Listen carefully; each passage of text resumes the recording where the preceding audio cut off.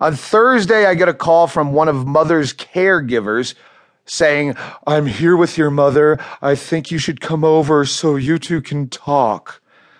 She spoke like a mortician from a 1950s horror movie, so since I can't remember her name, I'll just refer to her as Morticia. But regardless, I knew that the call meant Mother was going to kill herself. There's no need to be mawkishly sentimental. I've been waiting for this call for a while. I'm not the "sit down, there's something I have to tell you" type of guy. I freak out at traffic and figuring out gadgets. I punch dashboards and I smash laptops. But when serious shit happens, I'm generally rational and grounded. And I ask, "Is it time?" "Yes, she's ready to go." "Now, as in today?" "Yes." And Mother's in the background wheezing out, "I've had enough."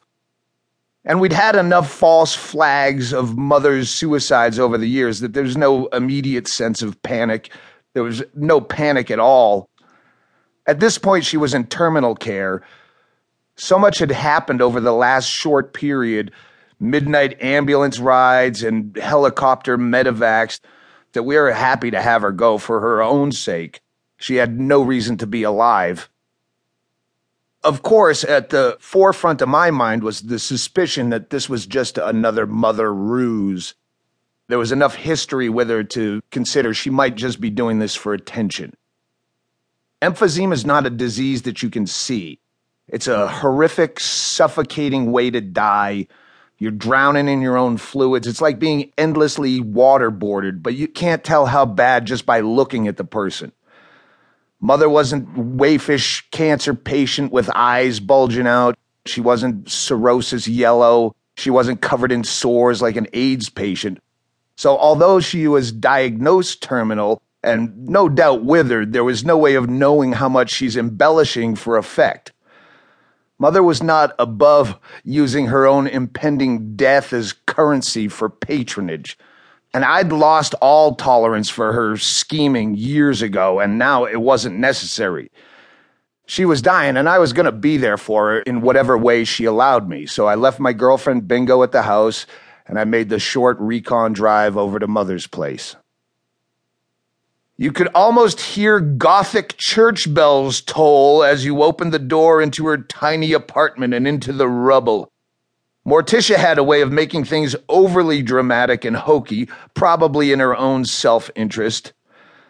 Mother was in bed, and inside her 300 square feet of filth, cat shit, and clutter, she's now piled with an ER unit's worth of medical equipment. Morticia's playing the role of Sister Helen Prigent, head tilted in earnest sincerity. Mother was sat up leaning forward as if to vomit up an alien, eyes closed but very alert. See, I just read that part. See what I did, people? I just read that part. I didn't try to make it sound fucking natural, because that's where I was trying to get authory. So Mother leans up, "I can't fucking take this anymore." And even with the raspy smoker's death voice, she could always affect the tone of a crying child. "I'm sorry." There's nothing to be sorry about, Ma. You've taken this for more years than I ever would, and it's all your fault. Morticia left, and Mother and I fell into a calm, calculated discussion of what happens next.